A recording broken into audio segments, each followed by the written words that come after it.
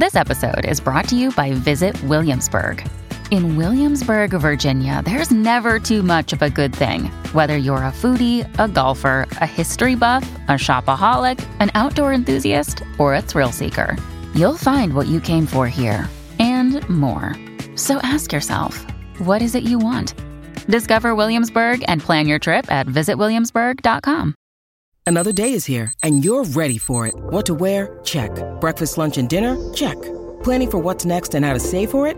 That's where Bank of America can help. For your financial to-dos, Bank of America has experts ready to help get you closer to your goals. Get started at one of our local financial centers or 24/7 in our mobile banking app. Find a location near you at bankofamerica.com/talktous. What would you like the power to do? Mobile banking requires downloading the app and is only available for select devices. Message and data rates may apply. Bank of America N.A., member FDIC.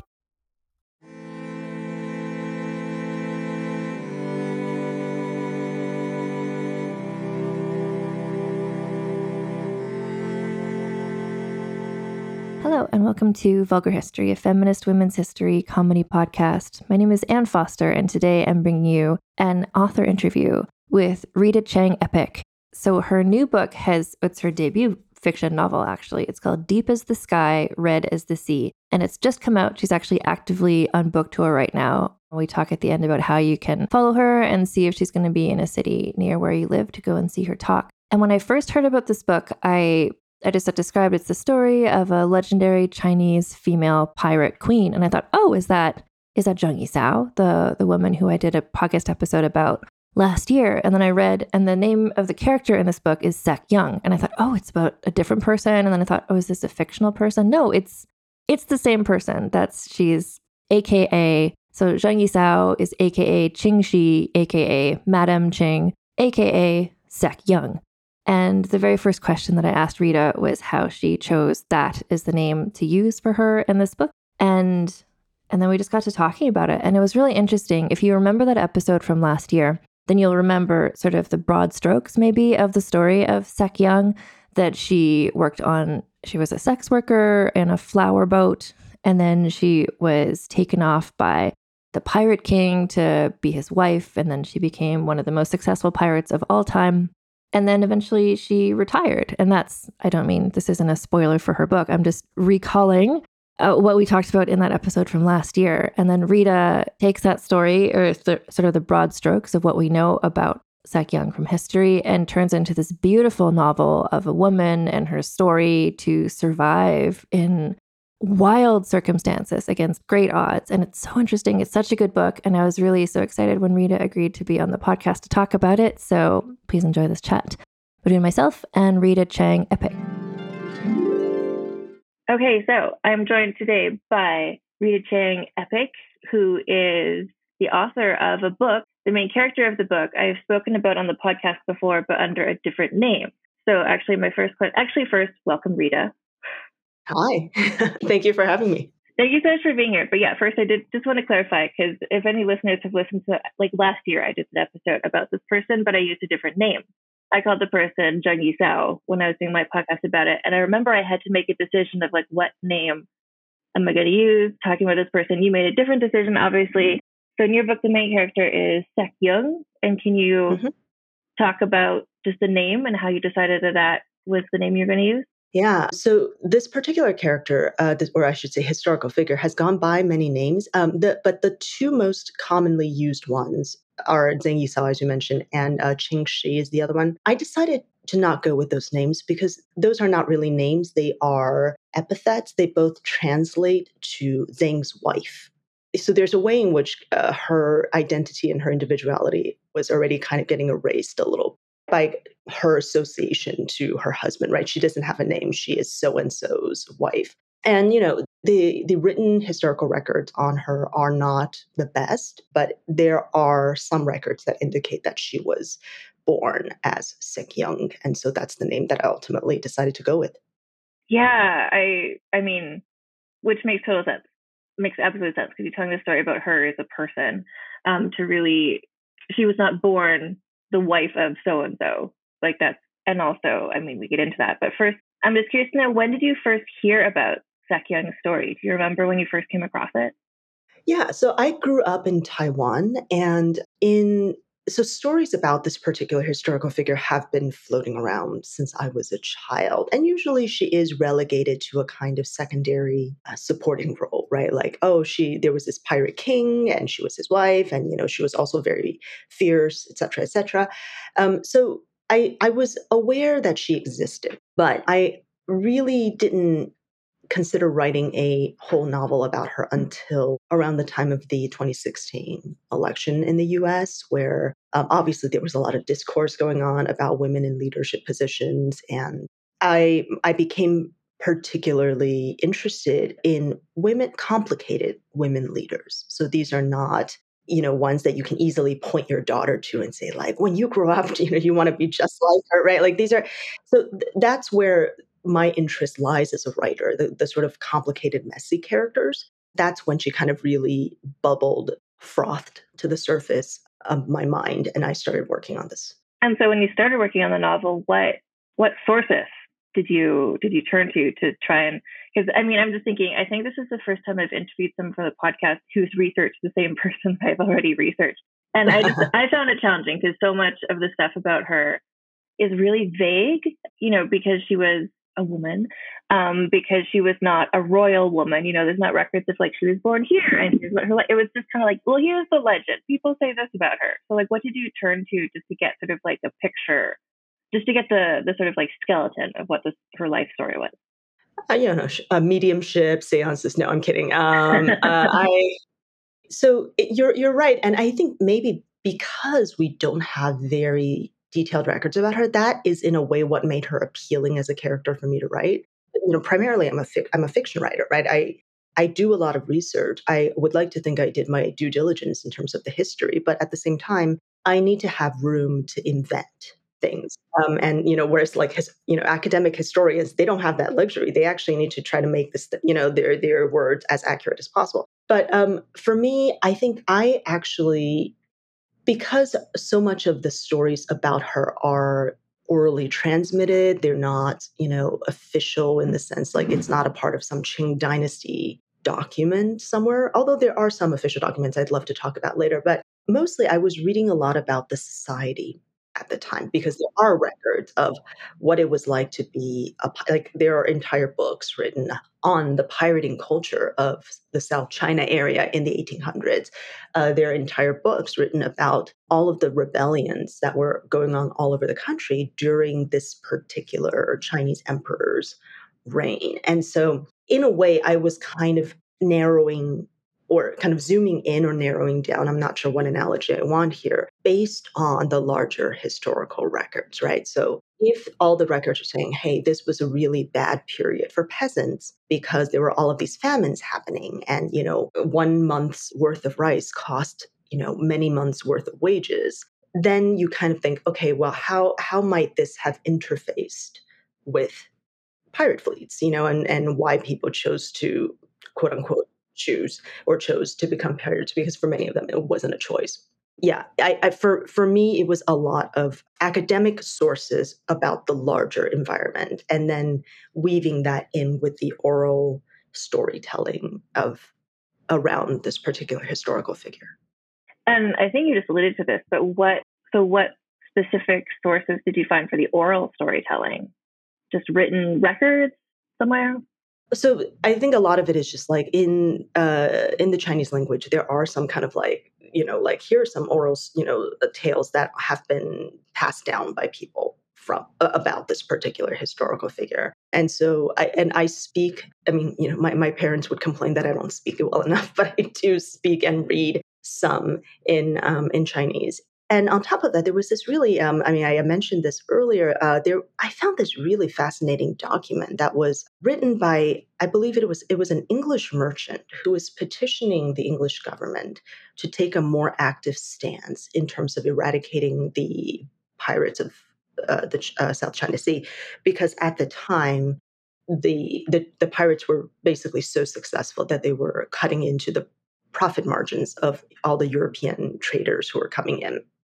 I found this really fascinating document written by this guy who had lived in the region around the time, had talked to a bunch of the pirates. And actually he talks about how in one of the fleets with the red banner, there was this pirate queen and her husband, and how actually, he was like, actually, they treated the prisoners, they treat the European prisoners okay, and they were far meaner to their fellow Chinese prisoners. And then this document also talked a lot about things like how they did ransom exchanges. So it's like if they kidnap somebody and the other party is able to pay, like he like laid out in detail all of these things about how like they would send out a boat with the money on it and blah blah blah. So a lot of that information is really stuff that, I mean, I probably could have made it up, but the fact that I was able to find this in the records, I hope made the novel made the novel's world feel more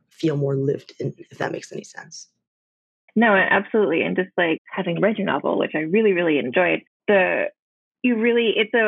I don't know, there's so many novels that are written about like Regency England or like Victorian London, where I think authors writing about those have a sort of shorthand and expectation that the audience, like the readers, would know that. But you were setting up a scene of a world that most of the readers, I think, are going to be like, where is this time and place? I like that there is very early in the book, you have a very, I love this, a very dismissive comment about Napoleon Bonaparte, just, which also just really set the scene for me as a reminder of like, okay, this is the time period.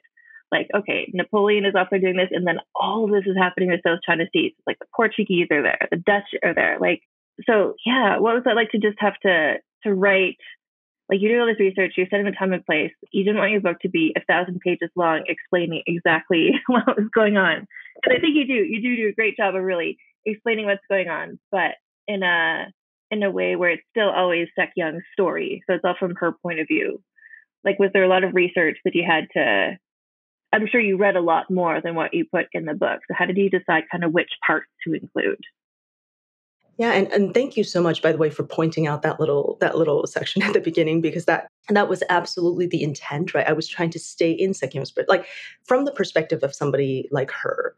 Like she might be aware that someone named Napoleon is like doing some stuff over there in Europe, but like this is not a part of her day-to-day life, right? The same way like, folks who are living in the US might not really think a lot about the day-to-day lives of people who are like all the way, across the world. So, but it was meant to situate a reader who might not be as familiar with Chinese history. Like, oh, okay, this is like we're talking like that early 1800s, period. So, thank you so much for picking up on that. And so I think the first thing is that I did have to leave a lot of research out, and I'm not going to pretend like all of that was an easy decision. A lot of it was, decided in conjunction with my editor, who, we went back and forth a few times to say, is this absolutely essential information for people to know, right? Like, does this actually ground the reader in an important way? Or are you just geeking out about the different types of weapons that they use? And so we had to make some calls. Ultimately, I think some people will think that I made the right calls, and some people will think that I made the incorrect calls, and that's fine. That's usually how fiction works. But the thing that I really tried to keep in mind the whole time that I was going through this editing process was trust your reader. Like that was the thing that I kept thinking, trust your reader. I choose to believe that the people who would pick up my book and read my book are, intelligent readers who can infer from context, who can figure things out as they go along, and who are willing to figure things out. Right? Like there's some people who really prefer to have everything explained to them, and that's okay. But like I don't, like I think I am targeting a very specific group of readers, like people who are willing to immerse themselves in a world and kind of figure things out as they go along. So I think that for me was a useful guiding principle. And you also, in this book, you incorporate there's a goddess who is mentioned, who is a kind of a supporting character in the story. Can you talk about your research about, I don't know what that would be, like the religious beliefs or folktales, like where did you get that information from, or the idea to include that in the story? So the goddess that we're talking about for listeners is a goddess named Mazu, who is a sea goddess worshipped in many parts of East Asia. Well, not just East Asia. I think she's also worshipped in Southeast Asia and some other places. But the idea is that when I was doing research for the novel, I came across this little bit of information, which I loved, which is that pirates actually were, we don't typically think of pirates as spiritual people or kind of people of faith, but because so many of them were fisher folk before they moved over to piracy, right? Usually it was desperation and starvation that drove them over to piracy. They brought with them the spiritual beliefs that they had as fisher folk. And one of those spiritual beliefs is a belief in the sea goddess Mazu, which makes, I think, perfect sense. If you all your time at sea, you're like, please don't, please no freak storms that like are going to kill me and everybody else I love. So when I found out that piece of information, that the pirates were actually, quite religious / superstitious, depending on how you think about it, and that they actually used to sail around with temple boats. So again, like imagine like a temple on land and then plop it on top of a junk ship. And they would sail around with that thing in their fleet so that they could worship while they were farther from land. I thought this is just I think this is information that makes the world feel more lived in. And I decided to add that in. And the other part, that I haven't said yet, is that Mazu is actually still a very beloved goddess in Taiwan, where I grew up. So if you go to Taiwan, there are temples to her everywhere. There are like stores sell items with her image on. I mean, her sort of, we don't know what she looks like because she's a mythical figure, but with her imagined image on like store packaging and things like that. And so I grew up around a lot of that culture of Mazu worship. And in many ways, this writing about her in the book was a little bit like my love letter to the place where I grew up, right? Where this thing is such a, I mean, like there are so, I don't think people who are unfamiliar with it can fathom how many festivals and celebrations there are every year in Taiwan around this one. Well, and I like the fact that it's a female deity, like it's a goddess of the sea. And then you're telling the story about a woman who becomes a leader, like, and how Sakyang might have turned to her as, I don't know, in that sort of like woman to woman sort of way. I found that interesting as well. And now we're just going to take a break for a word from our sponsors. Shout out to Claritin for supporting this episode and providing us with samples. So the thing is, I have allergies. My nose gets stuffy, I get sort of sinus congestion, and it just really can sometimes get in the way of doing things I really want to be doing, like recording this podcast, for instance. But you might have noticed that when you're listening to this podcast, you never hear me sounding like a duck or with a runny nose. I'm never wiping my nose or stuff on the microphone. And that's because luckily, for those of us who live with the symptoms of allergies, we can live Claritin Clear with Claritin D. Designed for serious allergy sufferers, Claritin D has 2 powerful ingredients in just 1 pill that relieve your allergy symptoms and decongest your nose so you can breathe better. So I've been taking Claritin D for my allergies, and the thing is, when I'm using it, you wouldn't even know that I have allergies. My voice sounds so crystal clear when I'm recording and when you're listening to me right now. But also when I'm not doing podcasts, when I'm doing other life-related things, like just going about my day-to-day life, like sitting on the bus or going to work or whatever, going to the movie theaters. I don't have to worry about, like, do I have tissues with me? Do I have a handkerchief? Is this noise bothering everybody? Am I being gross? Ready to live as if you don't have allergies? It's time to live Claritin Clear. Fast and powerful relief is just a quick trip away. Find Claritin D at the pharmacy counter. Ask for Claritin D at your local pharmacy counter. You don't even need a prescription. Go to Claritin.com right now for a discount so you can live Claritin Clear. Use as directed. Are you ready to shop? Rakuten's Big Give Week is back. Get 15% back at hundreds of stores, and it's all happening this week, May 6th to May 13th. It's the perfect time to shop for everything on your list for spring and summer, like clothing, outdoor gear, and travel. I know I'm using this week to stock up on some warmer weather essentials at Ray-Ban and Ulta, and I love that Rakuten even helps me save on travel at sites like Hotels.com. Rakuten really is the best way to shop, and you can save even more by stacking cash back on top of deals. Plus, during Big Give Week, that cash back is bigger than ever. With Rakuten, membership is free, and when you sign up and shop today, you get an extra 10% cashback boost. That's an extra 10% cashback on top of the 15% cashback. You won't see higher cashback rates than these. Go to Rakuten.com or download the Rakuten app. Rakuten. Shoppers get it.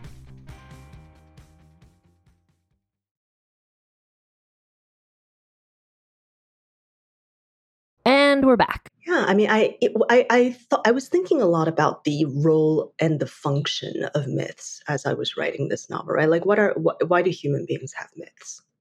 Usually, sometimes it's to be a guide for our lives, right? Like, this is what people do in myths, so this is what you should do, or this is what people did in myths, and therefore this is what you shouldn't do. So sometimes it's as a behavioral guide. Sometimes it's as a way of explaining the world, or giving the world a sense of order that maybe isn't actually in the world. You know what I mean? Like, this happens because of this, and like, this is the way that this is the cosmology of the universe, and this is how everything is set up. So I was thinking a lot about the ways in which human beings use myths. And then I was thinking about Sek-Young's early years on the flower boats, and to survive something like that, what did she need to kind of get her through one day, and through each day and the next?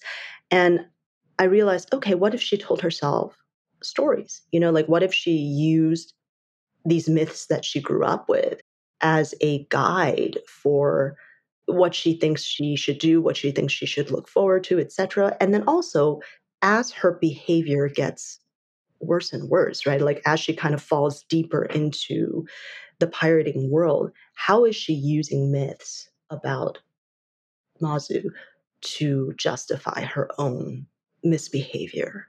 So I think I was thinking a lot about the ways in which human beings use myths, and the ways in which, for both good and ill, the ways that human beings use myths.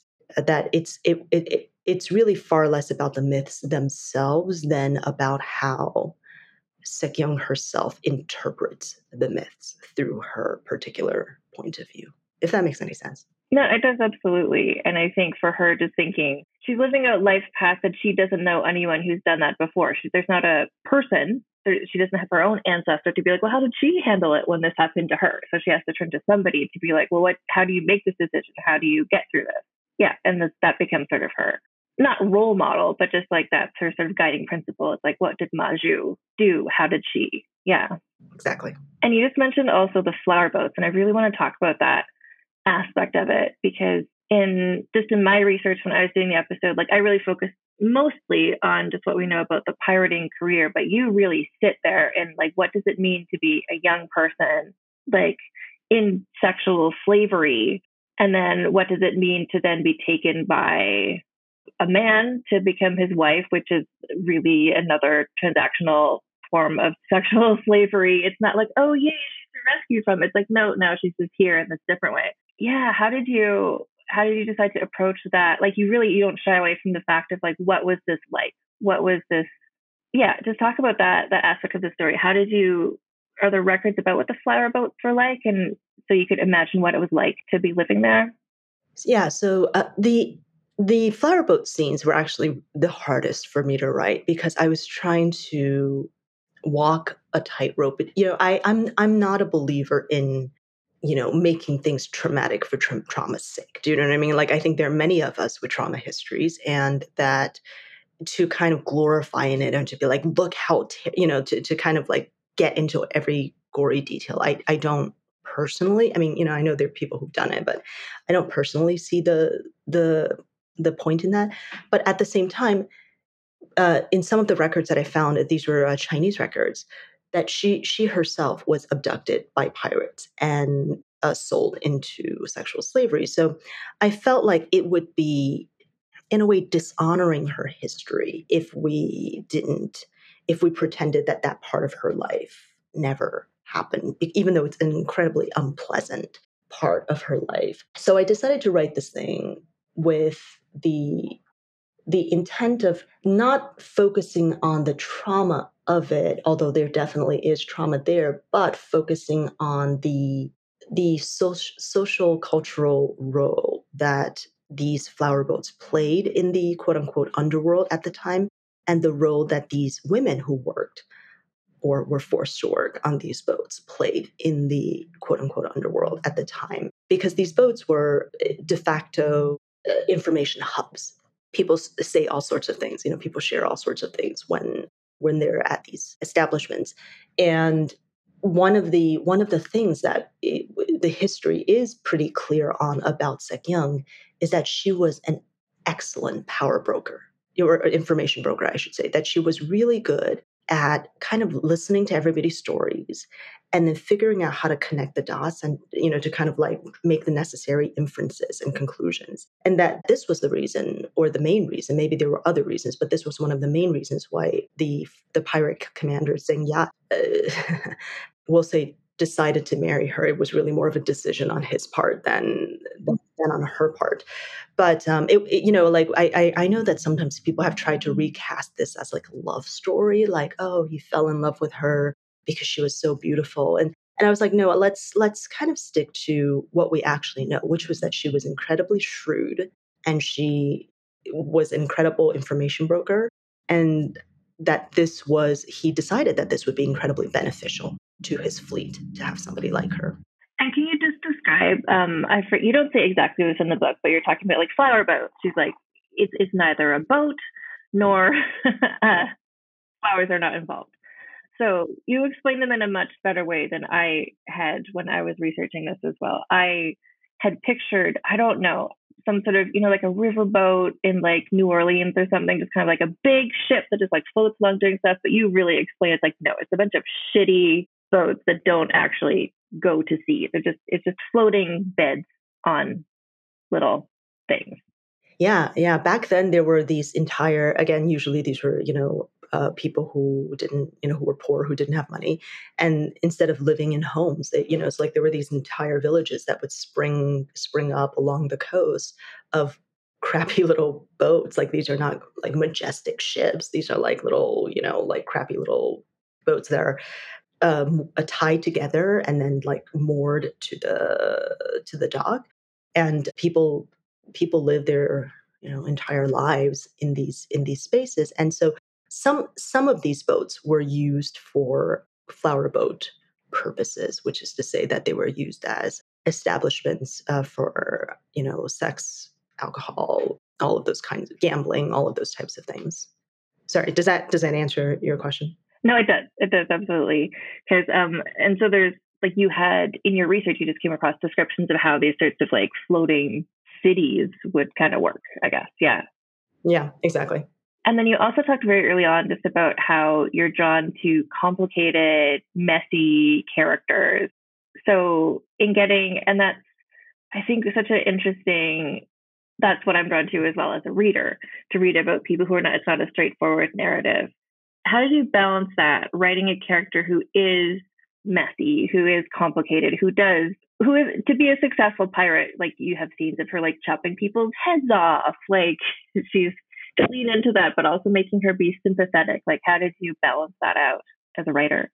Yeah, that is a great question. And honestly, I'm sure if you talk to some readers, they'll say she wasn't sympathetic at all, and that's fine, right? Like, I think we're all able to sympathize with some things, we're not able to sympathize with others.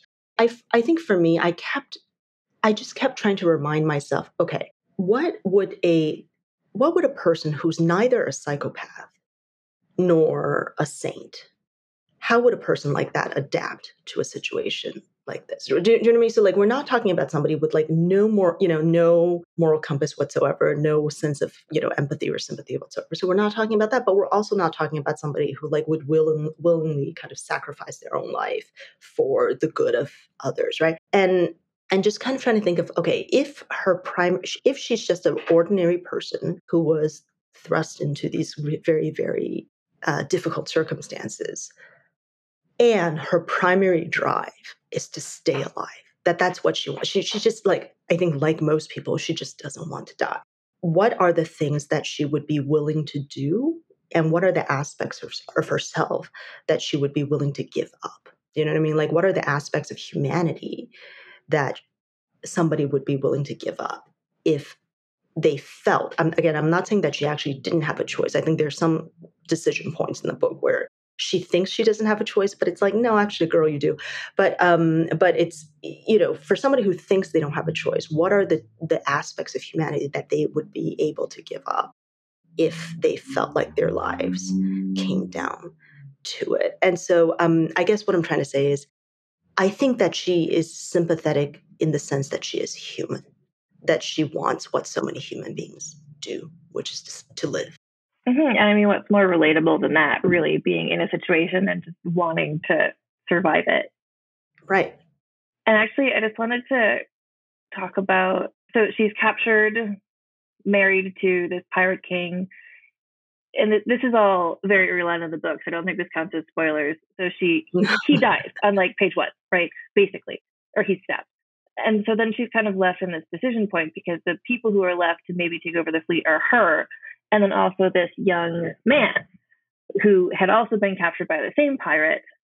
And then so in their relationship, and that was also, I really liked, it's just so interesting to read your book, having read the history before, because the history, like just what I read, English translations of things, which is kind of like, well, she was on a flower boat and then she left with him and then he died and then she married this other guy and off they go. But you just like sat to be like, what does that mean? Like, and I was like, oh my gosh, what does that mean to just be there? And I like the way that you portray her relationship with the other young man, Cheng-Po, right? Is his name? Mm-hmm. And how they were both had been captured, how they both had been used by the Pirate King, and then they're left behind and it's just the two of them. And that's such an interesting, like the trauma that they share, but then having to move on together without him. I thought that was, how did you approach his character, thinking about what it was like for a young boy to have been in a sort of parallel situation to her? Yeah, thank you for asking that question. People tend to ask about her and not about him. And he's one of the main characters. So thank you for bringing him up. So again, the historical records actually indicate that he too was abducted by Zheng Yatsu, right? This isn't a he willingly joined the fleet situation. This is a one day he was living at home and the next day he wasn't kind of deal. And so from early on, I think there's a line in a movie from like the 90s. I'm trying to remember exactly, but it's like two porcupines trying to get to know each other, or like like they're both people who've been through a lot of hurt and who have, who didn't start, unlike Zheng Yat, who was born into this and again, this is a fact, he was born into this very wealthy pirating family that's been pirating for centuries. Everybody knew that they were pirates. Nobody did anything about it.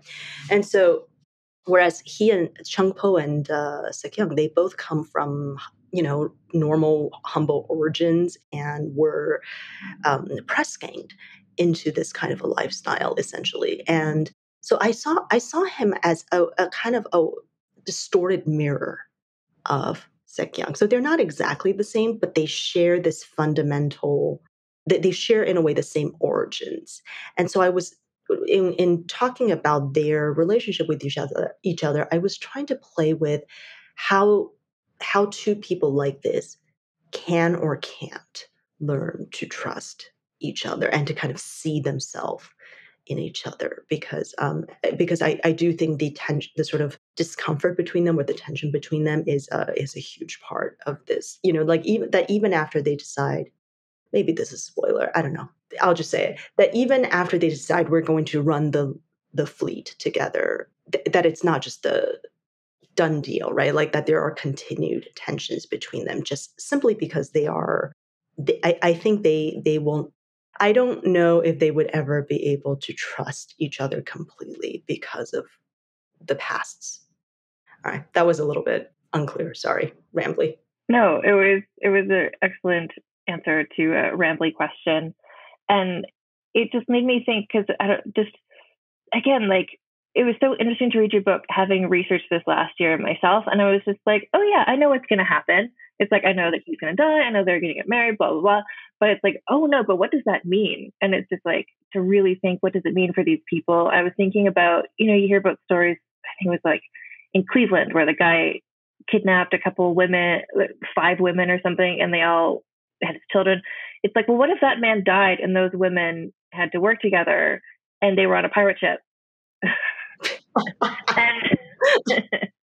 and it's just like the like they're, I don't want to be like simplistic about it, but like the man who kidnapped them, like Sekyung and Chungpo, who was their abuser in many ways, he dies and then they're left behind. But it's not just like, okay, let's just like sit with our trauma. It's like, no, like we have to take over a pirate fleet now.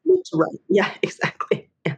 And but also, I don't know, I just thought it was so interesting to think about like what the trauma was like for them to have to live on. I don't know. It's just like when you read the stories, like this happened, this happened, this happened. I'm like, okay, those are historical facts. But in your book, I'm just like, no, like, but what was it like for a person to go through that? Yeah. And again, thank you so much for saying that, because I think that's the beauty of historical fiction, right? I mean, history, this is something I've said before, but like, I think history gives us the bones, the skeleton. Do you know what I mean? Like it kind of tells us like this battle happened here. This person died, this year, etc.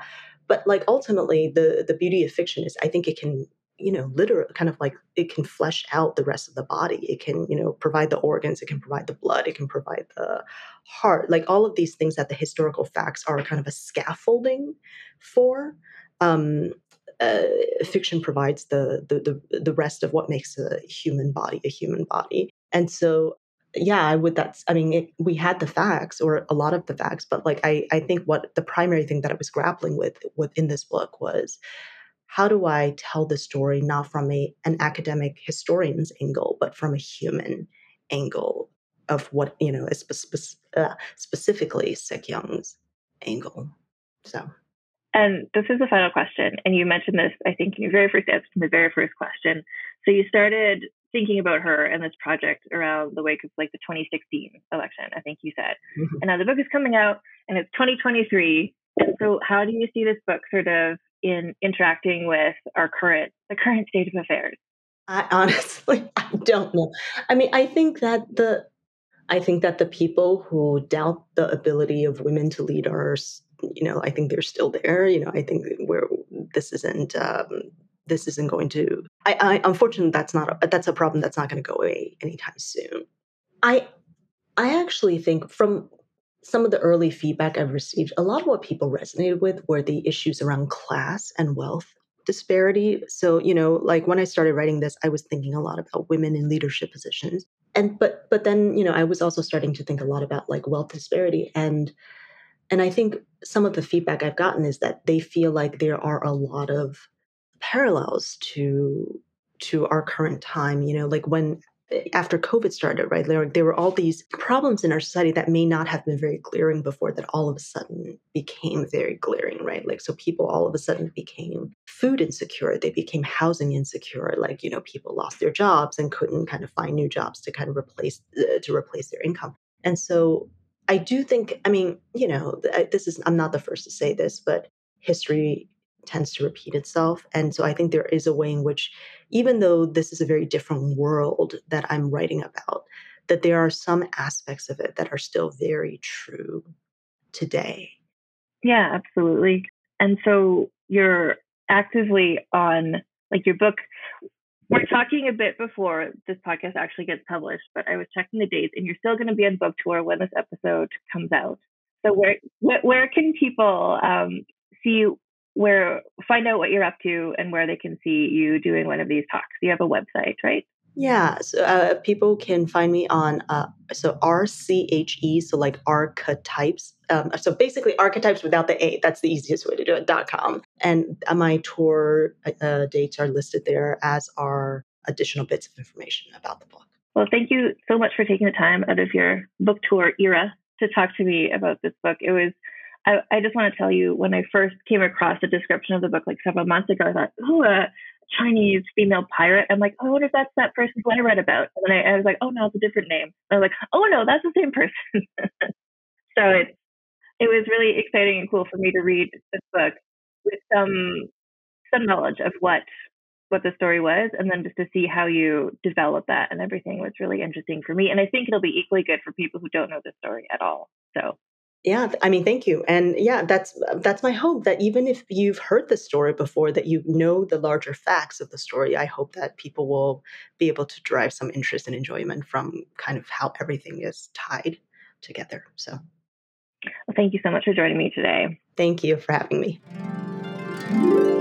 So again, The novel is called Deep as the Sky, Red as the Sea by Rita Chang-Eppig. And her website is archetypes.com. So archetypes without the A. And I'll put a link to that in the show notes as well. So you can go there to learn more about her and about the book, and also to see where she's going to be on her book tour, which is actively happening the day that this episode is published. It's such a good book. I think you will all really enjoy it, not just because of the Napoleon Bonaparte slander early on, although that might lure some people in, but also it's just such everything she talked about. I think if you heard this interview, you're going to want to read the book, and it's so good. So if you want to keep up with this podcast, including finding transcripts to these episodes, you go to vulgarhistory.com. I'm also on Instagram at vulgarhistorypod. I'm on TikTok at vulgarhistory. And I have a Patreon at patreon.com/AnnFosterWriter, where you can get early ad-free access to all of the episodes of this podcast. I do want to mention the transcriptions are provided by Aveline Malik of The Wordery. And we're going to be back in a few days with the next episode of Vulgar History. I'm going to keep going. There's way more. There's more books and more authors that I'm excited to talk to you about, as well as our regular weekly episodes. So there's lots of content coming. And while you're waiting for the next episode of Vulgar History, why not read Rita's book? Because it's amazing. Anyway, until next time, my friends, keep your pants on and your tits out. Vulgar History is hosted, written, and researched by Ann Foster and edited by Christina Lumagi.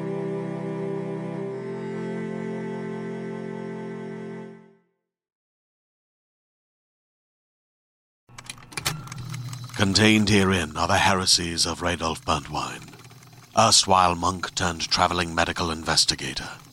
Join me as I uncover the blasphemous truth of a plague-ridden world, that ours is not a loving God, and we are not its favored children.